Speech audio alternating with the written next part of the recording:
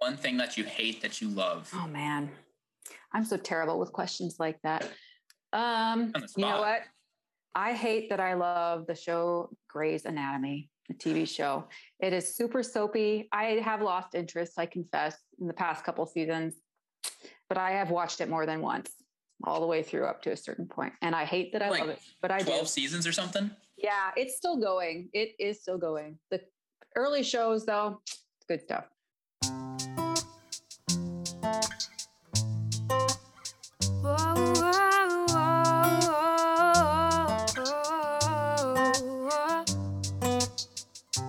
Thank you, Lord, for Welcome back, everybody, to season 2, Working Out Salvation. Tonight, we have a very special guest, Reverend Amanda, one of Connor's friends. She'll be talking to us about women's ordination, not just in the Anglican Church, which is what faith the three of us are a part of, but just women's ordination as a whole. Her take on it, her thoughts on it. Obviously, she's probably in favor of it being a reverend. So this is going to contrast what we talked about with my friend Lauren last week, who wasn't necessarily in favor of it. So with that, Amanda, take it away. Tell us a little bit about yourself and all those embarrassing facts we told you to tell too. Hi, everybody. It's good to be with you. My name is the Reverend Amanda Holm Rosengren. Holm, maiden name, Reverend, is a fairly new acquisition, relatively speaking. It's great to be with you. Good to see you again, Connor, and to meet you, Noah. I am an Anglican priest in the north suburbs of Chicago, in Highwood, Illinois, at Church of the Redeemer. I've been part of the church since 2005. I've been in the kind of Anglican world since 2001 or so in undergrad. So, but didn't grow up Anglican, which we can talk about perhaps. I have 2 kids, 2 little girls who keep me very busy. One is almost 5, named Ruth, and the other almost 3. She is 5, almost 6, Ruth. Oh, they grow up so fast. The other, Junia, is almost 3. That's the one that's an almost. And anyway, they keep me quite busy. I'm the associate pastor at Church of the Redeemer, as well as a priest, full-time gig, doing things like music and preaching and pastoral counseling, and as an associate pastor often does, everything else that needs doing. It's yes, that kind of job. So that's, I mean, what else? What can I say that's weird about me? When I was growing up, I wanted to go into musical theater. So I'm a musical theater star at heart. So if you had to pick your favorite musical, then what do you? I'm a Hamilton guy myself. I love Hamilton. I would love to perform in Into the Woods. That's Sondheim, Stephen Sondheim. So that's one of my ones that really gets me. But I do love Hamilton. Oh, good stuff. If you want to break out in a song at any time, please feel free. We will not judge. This is a judgment-free zone for that. Don't tempt me. If we were in person, I probably would. Zoom doesn't work as well for that. Yeah. Okay. That's fantastic. I love your daughter's name, Junia. That's a wonderful name. We debated because I realized, you know what, if we name her this, to some people it's going to be like, oh, that's a weird name, and to other people it's going to be like, oh, okay, that says something.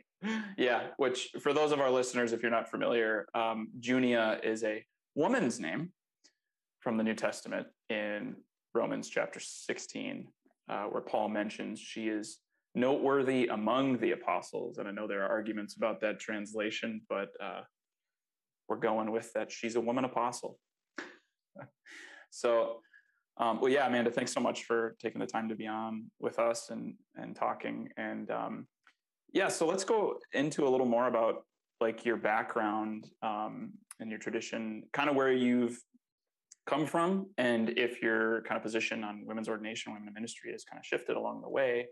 You said you came into Anglicanism in 2001. So kind of where were you at before that, and how did that transition come about? Yes. So I grew up almost literally in church. My dad was the music minister at a little Baptist church in Corona, California. And my mom was the church pianist and organist. So we were at church all the time.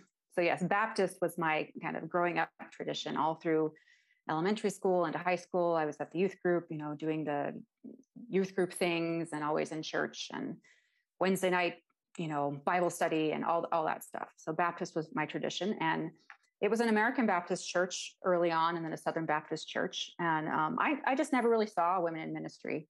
It's interesting. I can't really remember a lot of like heavy-handed teaching about it. I have other friends who that was their experience. But for me, it was just kind of something I absorbed I remember in my church growing up, my Baptist church in elementary school, we had a female children's director, is probably what they called her. And then I remember she preached one sermon.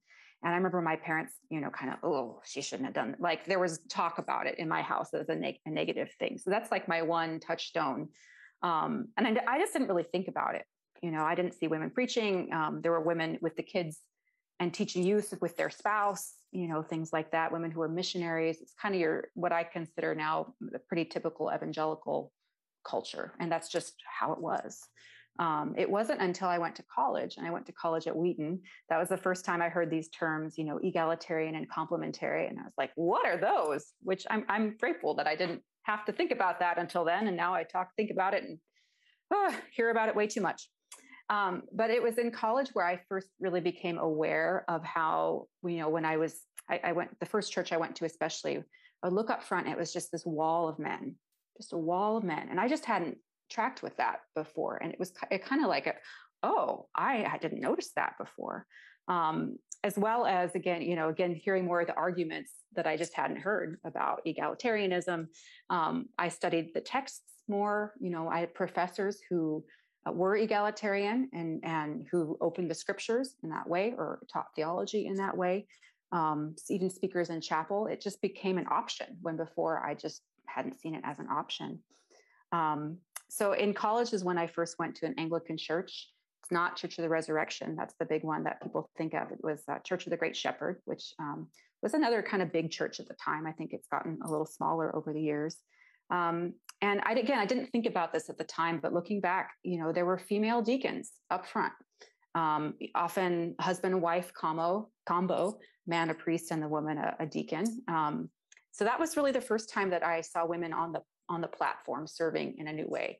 And I was weirded out by the Anglican stuff at first. That's a whole other story, but grew to love it, especially because of the liturgy. I remember that was also the first time I really saw a woman preach. Was one of the female deacons at the time. Actually, she is now a priest. Linda Richardson is her name. She's at Church of the Savior down in Wheaton. She was the deacon at the time, and I heard her preach a sermon, and it was wonderful. So it was kind of, how college is. There's like things bubbling up. You're learning new things, and so this was one of those things that kind of opened up to me at that time. Now, then I ended up in seminary. That's a whole thing too. I went to seminary. I discovered theology in undergrad. And that's really why I thought I wanted to go ahead and do the professor thing. I loved it. I was encouraged in it. So I went to seminary really thinking I would study theology. And I was pretty proud. I don't know. It's the whole thing. I was proud of myself at the time. I was like, well, I'll study my theology alongside these little pastor people. And I want my theology to be rooted in the church, all that stuff. I had no idea of being a pastor. But the ironic thing is now, so I ended up in the MDiv program at Trinity Evangelical Divinity School. And I ended up taking these classes that I didn't think I would ever use, like a preaching class and these languages, which actually I love the languages. I'm a nerd like that. Or some, pastoral counseling, these classes like, okay, got to check this off the list. And little did I know. My experience, again, at seminary, especially at TEDS, these debates about women in ministry are all over the place too. And so I kind of knew where I thought I was landing, but I wasn't thinking about it tons because it didn't really apply to me. And then, again, there's not that many women in seminary. So, one of the common themes here is women are often there's just a few of us in the room, and that's a whole other experience. But I was safe in seminary. I'm using air quotes, safe, because I was on the academic track. People could kind of relate to me in a safe way since I wasn't intending to be a pastor. I've had that experience in other settings for other reasons too. But I was sitting in a class one day when I just heard this sentence ringing in my head, that just as simple as this: you're going to be a pastor. And I had this whiplash. Like, where did that come from? Is that wasn't anything to do with the class. I honestly didn't know what I thought about me being a pastor. I'm like, I have all these things in the abstract. But for me, what do I think about that? I don't really know. And that was kind of the beginning of a journey for me. as I look back, I think about the Anglican Church and in that tradition, I realized that, and at least in the Anglican churches that I've been part of, wherever they land on kind of women's ordination, that's the hot topic for Anglican churches. But there are ways that women can serve fairly robustly: reading scripture, music, serving communion, prayer, being an acolyte, being a deacon in many settings, and serving on the vestry in a lot of settings, everything except the priesthood. And you know what? I'm grateful for that. I haven't really thought about that before, but I think in some ways there are more robust ways for women to participate in the Anglican tradition than in some of the contexts that I grew up in the Baptist church. So I'm grateful for that. I'm looking at my notes and kind of getting confused. It's late. Hey, I feel like that in school all the time. Oh my gosh. I look at my handwriting, my notes. I'm like, what was I thinking when I read that? I wrote my notes and I'm like, am I answering the question or am I just talking? So if I get off track or if it's not the question you want me to be addressing, just like rein me back in. Well, we want you to address whatever you want to address and however you want to take it. So that's totally. That's the thing. You invite in a woman who is ordained, and it's not just abstract. It's my story, right? So that's just what I'm going to have to bring. All right. And that's what we want. That's what we want. I think I was thinking about kind of the differences between the two traditions that have really shaped me: the Baptist tradition and Anglican tradition. In the Baptist, more evangelical tradition, it's preaching and teaching. That's like the big thing, as well as the pastor label. But preaching and teaching, and I've had I've in my experience in the Anglican tradition, it really varies on the context. Some churches have no problem with women preaching, but would have a big problem with women being a priest. Others where even female deacons are, deacons in theory are supposed to have part of the ministry. Preaching is part of their ministry. And I've known women who for because of where their rector is at on kind of, it's not about women's ordination, but it's about some of these more, I don't know. I think it's tied to maybe the more Reformed tradition that where preaching is like, no, women don't get to do that. So the Anglican Church really has all these different streams that weave throughout, as well as, again, the evangelical tradition is about preaching. But in the Anglican tradition, it's very much about, especially about the priesthood. That's really the lightning rod of things.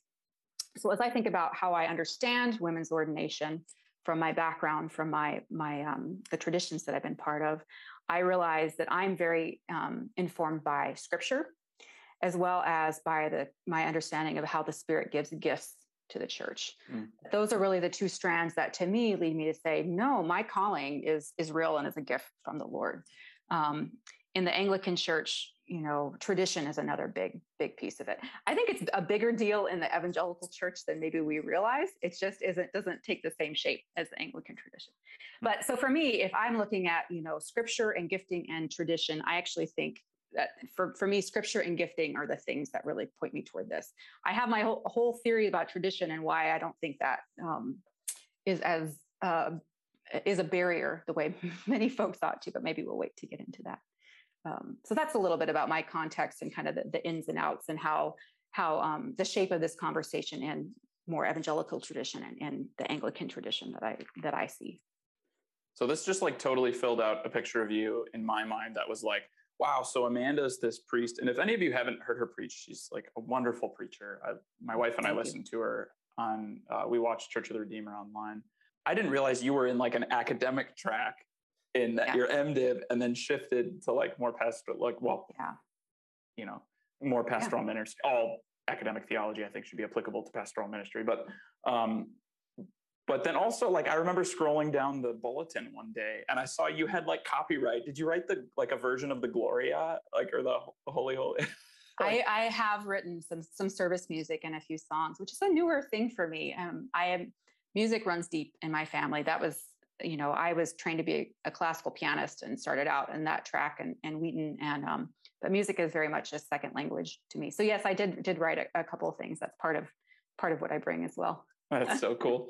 I love that. So as you kind of found yourself landing in this place, not only with the calling from the Holy Spirit to move into pastoral ministry, but how that actually became concrete, right? Mm-hmm. Like you're saying, like, it's not just this abstract idea, like we can argue about. It's like, I'm going to be like standing in front of you as a pastor, like, here I am in the flesh.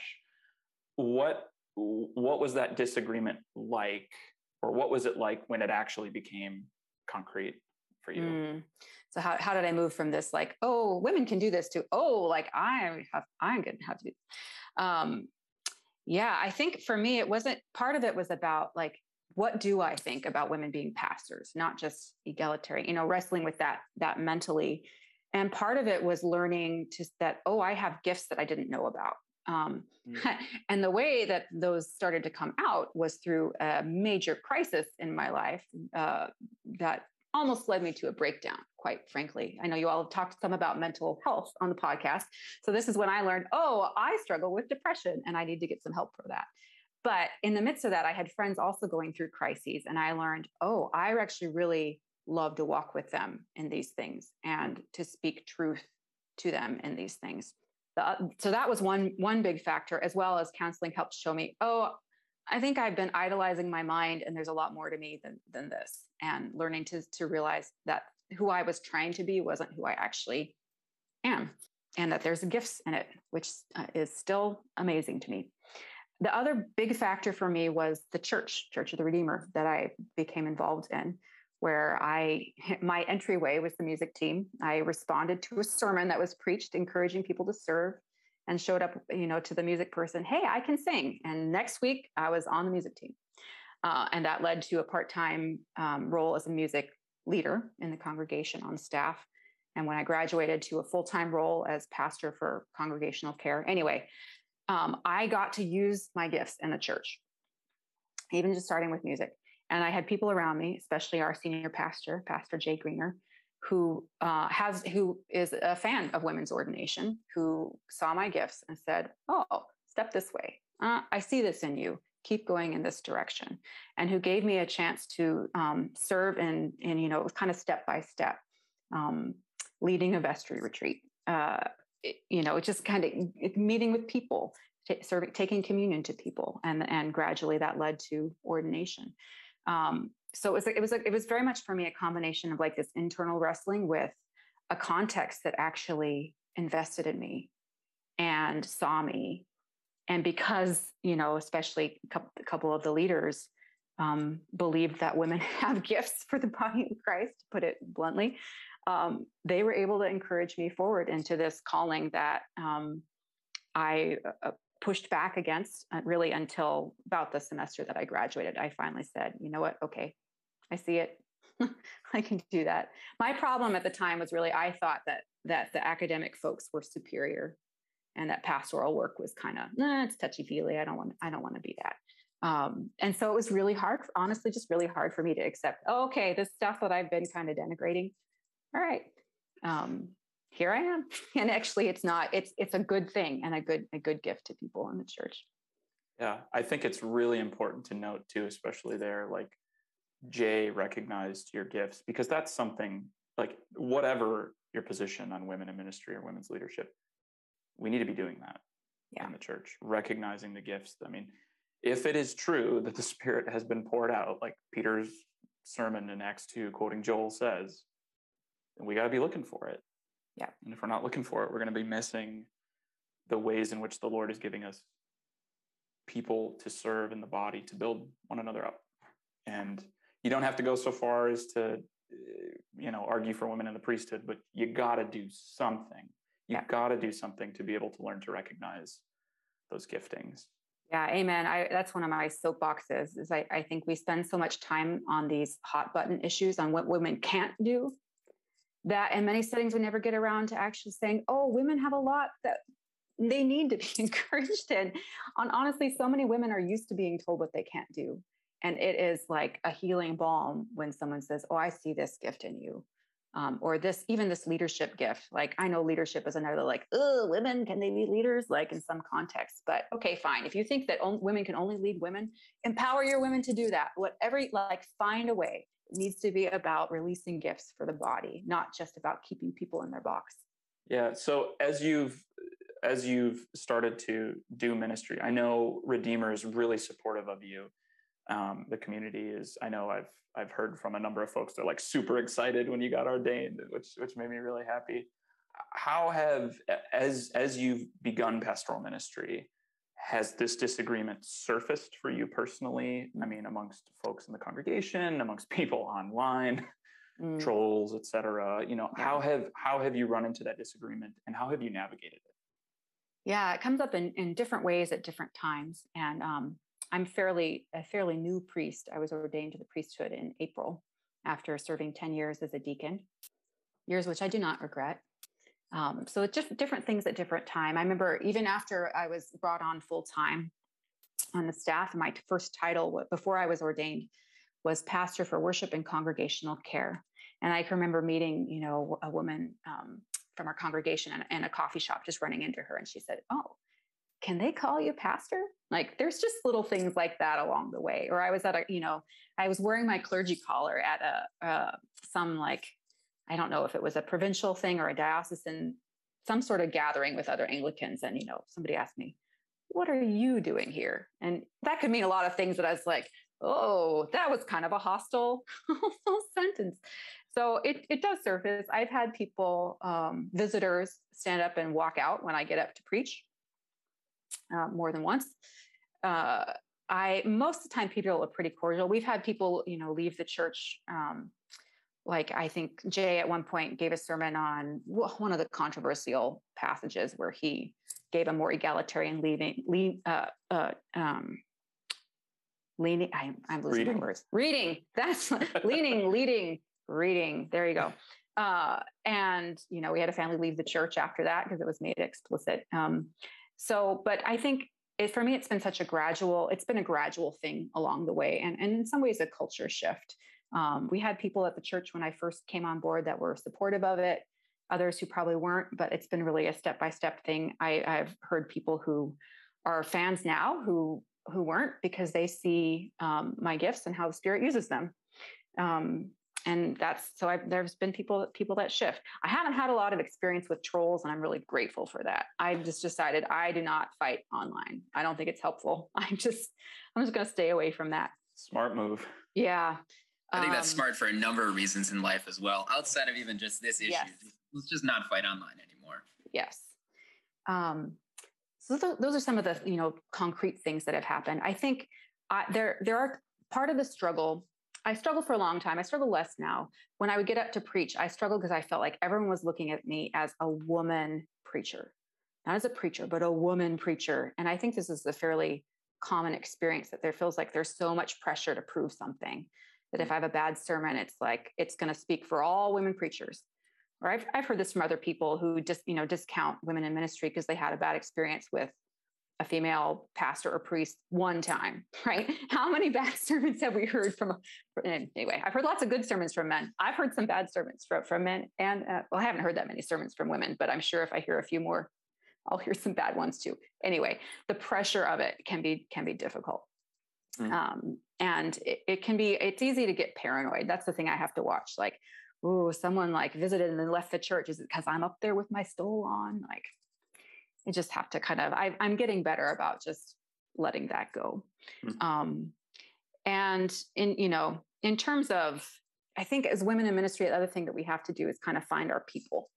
Who are the people that I don't have to convince, or I don't have to be afraid of what they're thinking about me being a pastor, and just find my people, and they're my processing people, as well as digging deep. I have imaginary arguments in my head with people. That's the only place I argue with people, is in my head. That's the academic side of you coming out there. That's right.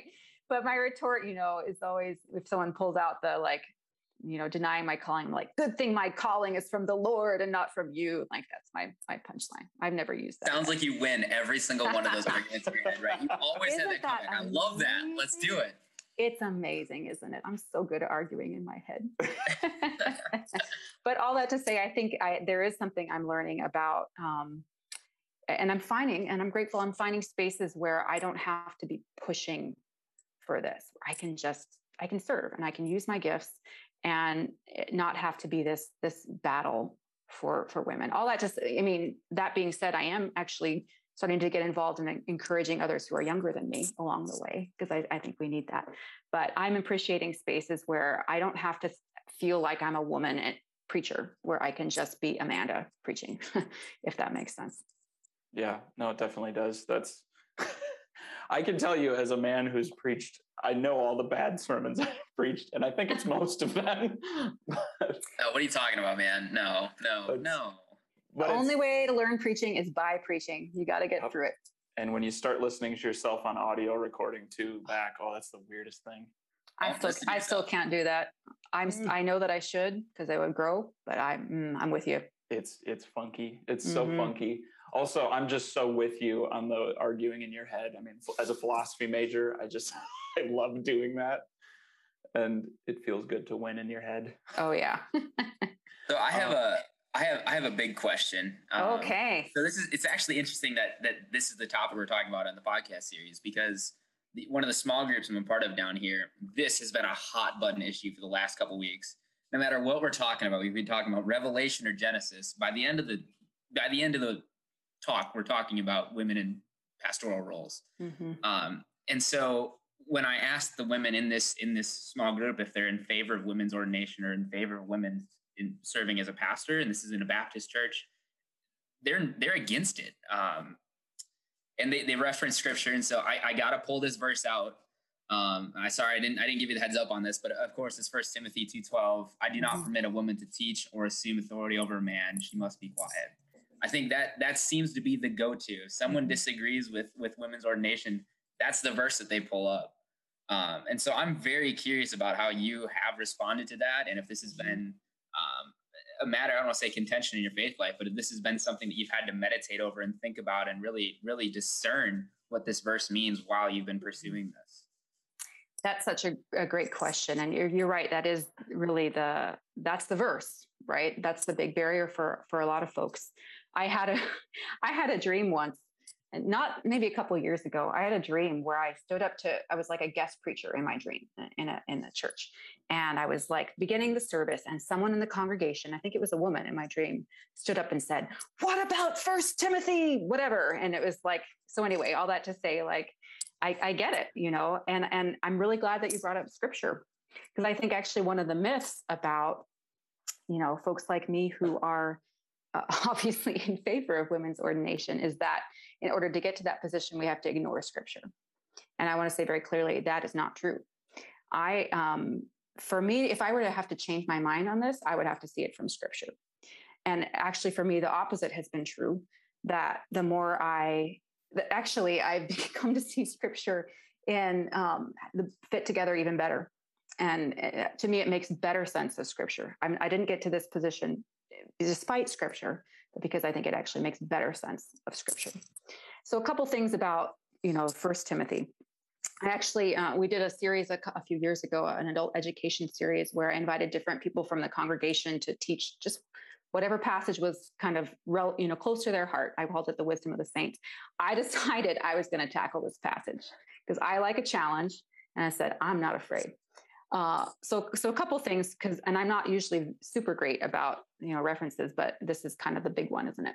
One thing is that looking at this passage, literally every word, every phrase, everything in it, you go to the commentaries, you go to the people who know about it, you will read 5 commentaries, you'll get 5 different answers for what that stuff means.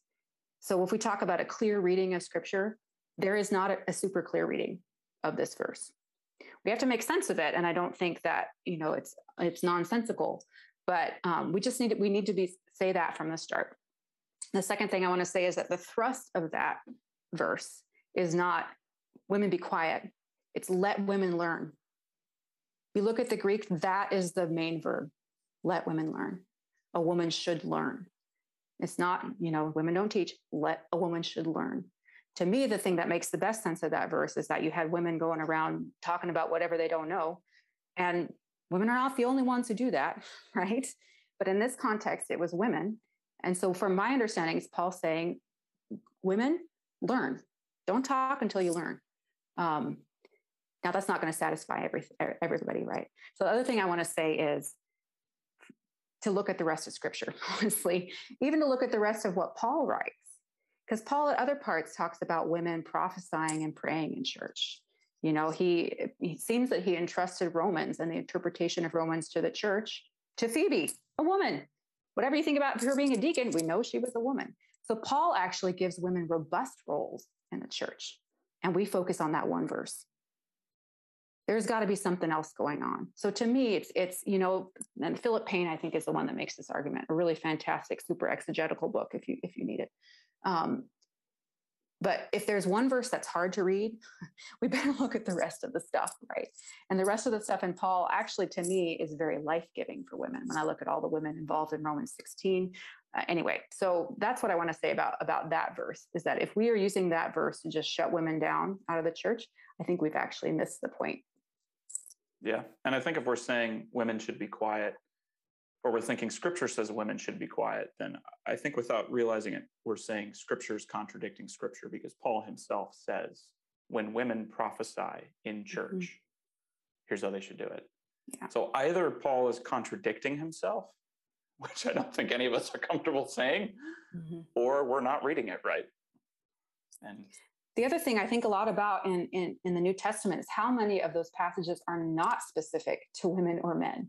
I mean, that seems like a strange argument, right? But when you look at, anyway, read through the New Testament sometime and just make note of all the we this, the we that, and you that. And there's like this much. I'm holding a very tiny sliver in my fingers, this much that's specific on gender. And the rest of it is for all of us. So that says something to me too. Again, that's a kind of more difficult argument than a one verse thing. But I think we need to take it into account. Mm-hmm. I think that's a wonderful response, and I'm so glad. One of the main reasons why I brought this verse up in particular is back in Whitewater when Connor was the lay catechist and I was serving as kind of a leader in the church. We were doing services at a funeral home, not a funeral home, nursing home. I'm sorry, guys. Long day at work for individuals that have had issues with their memories, whether that's Alzheimer's, they dealt with addiction. And one of our good friends, a deacon in the diocese of our church, named Dee Safford, came, and she does wonderful works with veterans at a nursing home down in Racine. Wonderful, God-loving, God-fearing lady who she just exudes the spirit of the Lord wherever she goes. So she comes to help me out one morning, and as soon as she gets up and sits in front of the congregation, one of the more active men in our church stands up and says that he cannot go to church if there is a woman, because that is not what Paul said. And so I'm a 21-year-old college senior. I was not ready for that kind of conflict. And Dee's a counselor, so she handled it beautifully. And so it's always fun to ask these tough questions about these verses, and to hear your response was just wonderful. Especially it helped me too, because I'm still struggling with this verse. I'm still trying to wrap my head around it. I think it's a doozy. It is a doozy. It is, and some people reference it and they don't know what they're referencing. All they see is women be quiet, and that's okay. Boom, women shouldn't preach. And there's so much more to it. There's so much nuance to scripture in this verse in particular. So thank you for that answer. I appreciate it. Good. I'm glad it was helpful. Yeah, I worry we often think when we talk about what you said, Amanda, the clear meaning of scripture, usually what that functionally means in our lives is whatever I think of the first time I hear it. And that I've had to learn to distrust that, and I hope everybody does at some point in their life, right? That sometimes what you think you hear is not what you heard in anything. I mean, when you're arguing with a spouse or a friend, sometimes you think they said something and you thought you knew what it meant, but then later you're like, oh, I didn't realize that's what you meant. Yeah. And so recognize, and I know we want to get kind of on edge because it's like, well, this isn't just an argument, this is scripture. And so you're like, yeah, okay. It's also a book. God has given us this book, and we need to learn how to read.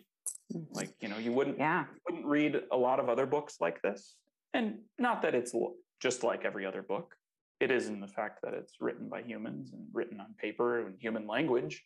But we wouldn't read any other book a lot, like this. We wouldn't go read, can't think of any fiction book I've read recently. I've been reading Moby Dick. Yeah, there you go. We wouldn't read Moby Dick and just go, it's just a whale. If you're saying it's just a whale, you've totally misunderstood what he's writing about. Yes. But your knee-jerk reaction being whatever the clear meaning of scripture is, I think we have to learn to question those things. And it's uncomfortable because then I think it reveals how much we're clinging on to our understandings as opposed to the words of scripture itself. Yeah, I really believe, I think about this, that we don't have to be afraid to seek the truth. Like, if we are people who really believe in truth that's outside of us, we don't have to be afraid to explore and to say, well, let's think about this. What would it be like? We don't have to be afraid to listen to people's stories. If it doesn't make sense of our reality, then we might be missing something. Yeah. So earlier when you were talking, I realized I wanted to ask a question that's not on our list of questions, but it's a total tangent. But I'm just so curious. How have people responded to you wearing a collar in public? Oh, I know that's a whole thing just in general, but seeing I don't wear with a collar. it. Yeah, I don't wear it in public very much. I will occasionally do errands on my way home on Sunday, and that, so I'm in Target then with my collar and my mask now, which is kind of nice, because then I'm like, oh, I'm wearing a collar, but you can't see me. But yeah, it makes me quite uncomfortable, in part because I like to be able to be a little hidden when I'm out. I'm an introvert. I don't always like small talk. It's in our area. I think people just don't know what to do with it. There's a lot of Jewish folks in my area. If I were wearing a collar and a man, they'd probably assume I was Catholic. Not just the Jewish folks, but everybody, and maybe get some dirty looks, like the Catholic Church is not. I don't know. Jay has mentioned that he sometimes gets varying reactions. People don't really know what to do with a woman. When I'm at my best, I try to relax and just say, you know what? When I'm wearing my collar, at the very least, it reminds people that there's something other than the physical reality, like that there's spiritual stuff, that there's the church, that there's something that something beyond physical life, something other, to just be a touchstone. Because I imagine, most people go around their days, if they're not people of faith, and maybe don't even think about it. So I've tried to use that almost like sacrament lower S, maybe like a really tiny tiny S, but as something that points beyond itself, and that helps me a little bit. Yeah, font size 8 lower. Yes, exactly. Like, very tiny. But that's really interesting, that just that right there, people's reaction to seeing a physical collar around your neck just is, I think, a good reminder of the physicality of spirituality and of faith, that it's always incarnate. And yeah, especially seeing a woman with the collar is, I think, a real wow. Yeah, a lot of people. As we kind of wrap up our time here, I'm going to kind of combine some of these questions a little bit, and feel free to take it however you want. Okay. This question around women, not only just in ministry, in leadership roles in the church, but women's ordination. Right, we're Anglican, so we have an Episcopal understanding of church offices, bishops, priests, and deacons. As we go forward as the church, and I mean church just in general, the larger body of Christ in the United States or globally, but also just like as Anglicans in the ACNA, how do you see this conversation going? What should we do with it? What are we doing well? What are we not doing well with it? Yeah, ACNA. And this issue, and I always struggle with things like this, to use the word issue, because it's about people and theology and really deep things. But for lack of a better word, this issue is extremely contentious, and only growing more so, I think, in the ACNA. So maybe that's the only context I can really speak to. I feel encouraged in my own diocese and in some other spaces for what's going on for women. And in general, I think there are more opportunities, even outside the Anglican Church for women in ministry. Within the ACNA, my opinion is that it's just pretty toxic right now, and that there's so much fear and anger and contempt. It makes it hard to even talk about productively. It's just like in our country, right? Any issue you choose, it's like everybody flies apart, and that's kind of how women's ordination is. I would love to see us be able to talk about this as a matter about which good Christians can disagree, rather than if you disagree with me on this, you're my enemy. Like that's the thing I hear within the ACNA camp that I just think is really awful. It makes it very hard. Some people talk about those who are in favor of women's ordination. I haven't heard, honestly. I've seen this fairly one-sided. Does not that folks who are pro women's ordination don't do this, but most of the vitriol I've seen is from those who are opposed. And I want to give, I want to give a good faith, a hermeneutic of love here, that it's because they believe really deeply that this is an aberration or whatever. The way it comes across often is fairly dehumanizing, especially for female priests, honestly. I would love to see a little more, you know what, you're my sister in Christ. You're made in the image of God and of infinite worth. I don't hear a lot of that. I hear a lot of, you're my enemy. I would love to hear a little more, actually, no, not a little more, a lot more humility from everybody. Just the simple statement, like, I could be wrong. And if I could be wrong, then that changes how I fight for this or not. It changes my ability to receive others. I would like a little more honesty and naming what's real, that this isn't just a battle about scripture. There's power involved here. Often things that are seen as feminine are devalued, like listening, collaboration, even gentleness, things that are more typically feminine. Can we just be honest about that? Yeah. And again, as I said, I'd love to see us encourage and call forward women's gifts and not just fight about this issue. I do suspect that in the ACNA, I don't know if we can find agreement on this issue. I don't. We're trying to do this dual integrity thing, which is each diocese kind of gets to choose, but each feels really threatened by the other. What would it be like if we didn't have to be, if we could partner and not be enemies? That's the thing I wonder, is what would it be like if we could allow freedom of conscience and provide spaces for people to flourish according to their conscience? That's what I would probably look a lot like when Christ returns. Maybe so. See, I'm just a dreamer with some of this stuff. I think these are wonderful things, though, because this is an issue, and this is something where people on either side are going to be very, very passionate about it for very, very good reasons. A lot of people that are against it, this has been what they've believed and what they've thought about their entire lives. So there's that passion. We need to ensure that there's a level of respect and deference between those two. At the end of the day, we're more than a disagreement. We are a body of Christ. We're a body of the church. We need to act like it. We need to love each other through our disagreements, because if this isn't what we disagree about, there's going to be something else that you and I disagree about. There's about a million things that Connor and I disagree about that we talk about a lot, but we're still able to love each other through those disagreements. That's so important. It's such a great reminder for the church today. Yeah.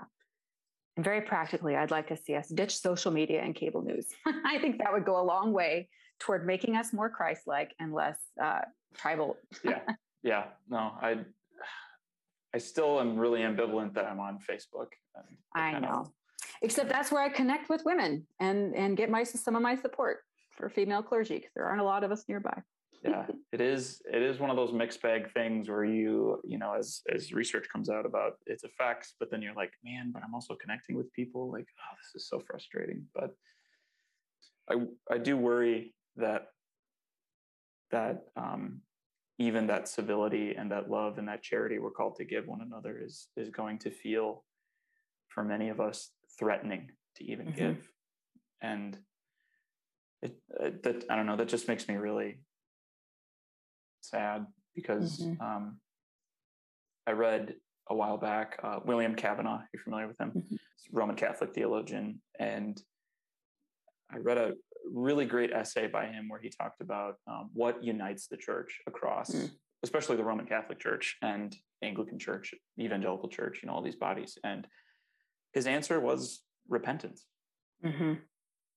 That's what unites us. No matter our denomination, no matter our tradition, no matter the stream of Anglicanism we find ourselves in, right? And I personally fall squarely in the evangelical Anglican camp, but repentance is the thing that our Lord calls us to in everything. It's learning to see where we've treated brothers and sisters terribly, especially women in the church, and learning to repent of that. Yes, it takes a lot of humility. I think I've had times in my life where I come to a place, I'm like, oh, this feels terrible. I just don't know. I don't know, Lord. I would love, I would love to have us be there's unity in repentance, isn't there?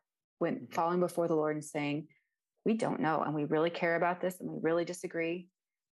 What would it be like if that was more central than our kind of clinging to our sides? Another wonderful ACNA female priest, Tish Warren, who is fantastic. I listened to her talk about this a bit with her husband, Jonathan, who are they're both priests. It's so cool.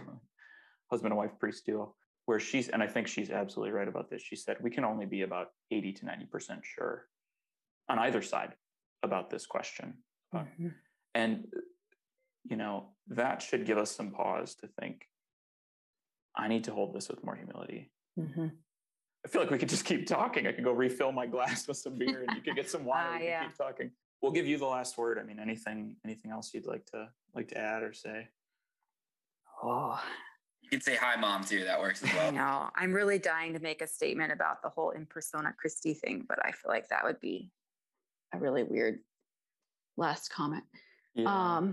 Yeah, And for those who don't know, there's sort of a helpful way to kind of distinguish this issue is there's sort of evangelical arguments for or against, which typically center around Scripture and interpreting Scripture. And then there are more, we'll call them small c Catholic arguments on this question, which surround the symbolism of the priest when serving communion or Eucharist and what the priesthood means. So here's what I want to say is it's a question about what's at stake, which was one of your questions we didn't get to. I just want to say very clearly, for any guy who's talking about this issue, I mean, there's not that there aren't things that are at stake for you. You are not the one with the most at stake here. I'm in it in my body, right? And other female priests are too. And I think even I do actually want to say about this whole idea that, that men can be priests because they can represent Jesus at the altar because Jesus was a man. What are the implications? What's at stake in that? Is that there's something that was inherent to Jesus that I can't access that's different than me because I'm a woman. Let's think about that. Is that really what we want to say?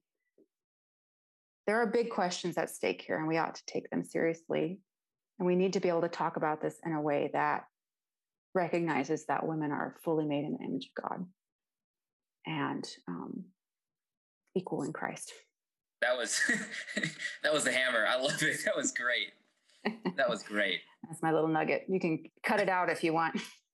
No, That'll probably be the headline. Keeping that. Yeah, that's going to be the headline for the episode. Remember how I mentioned I hadn't gotten a lot of trolls? Well, maybe that'll change. We won't tag you in the post. Okay. Don't worry. Yeah, it's okay. yeah.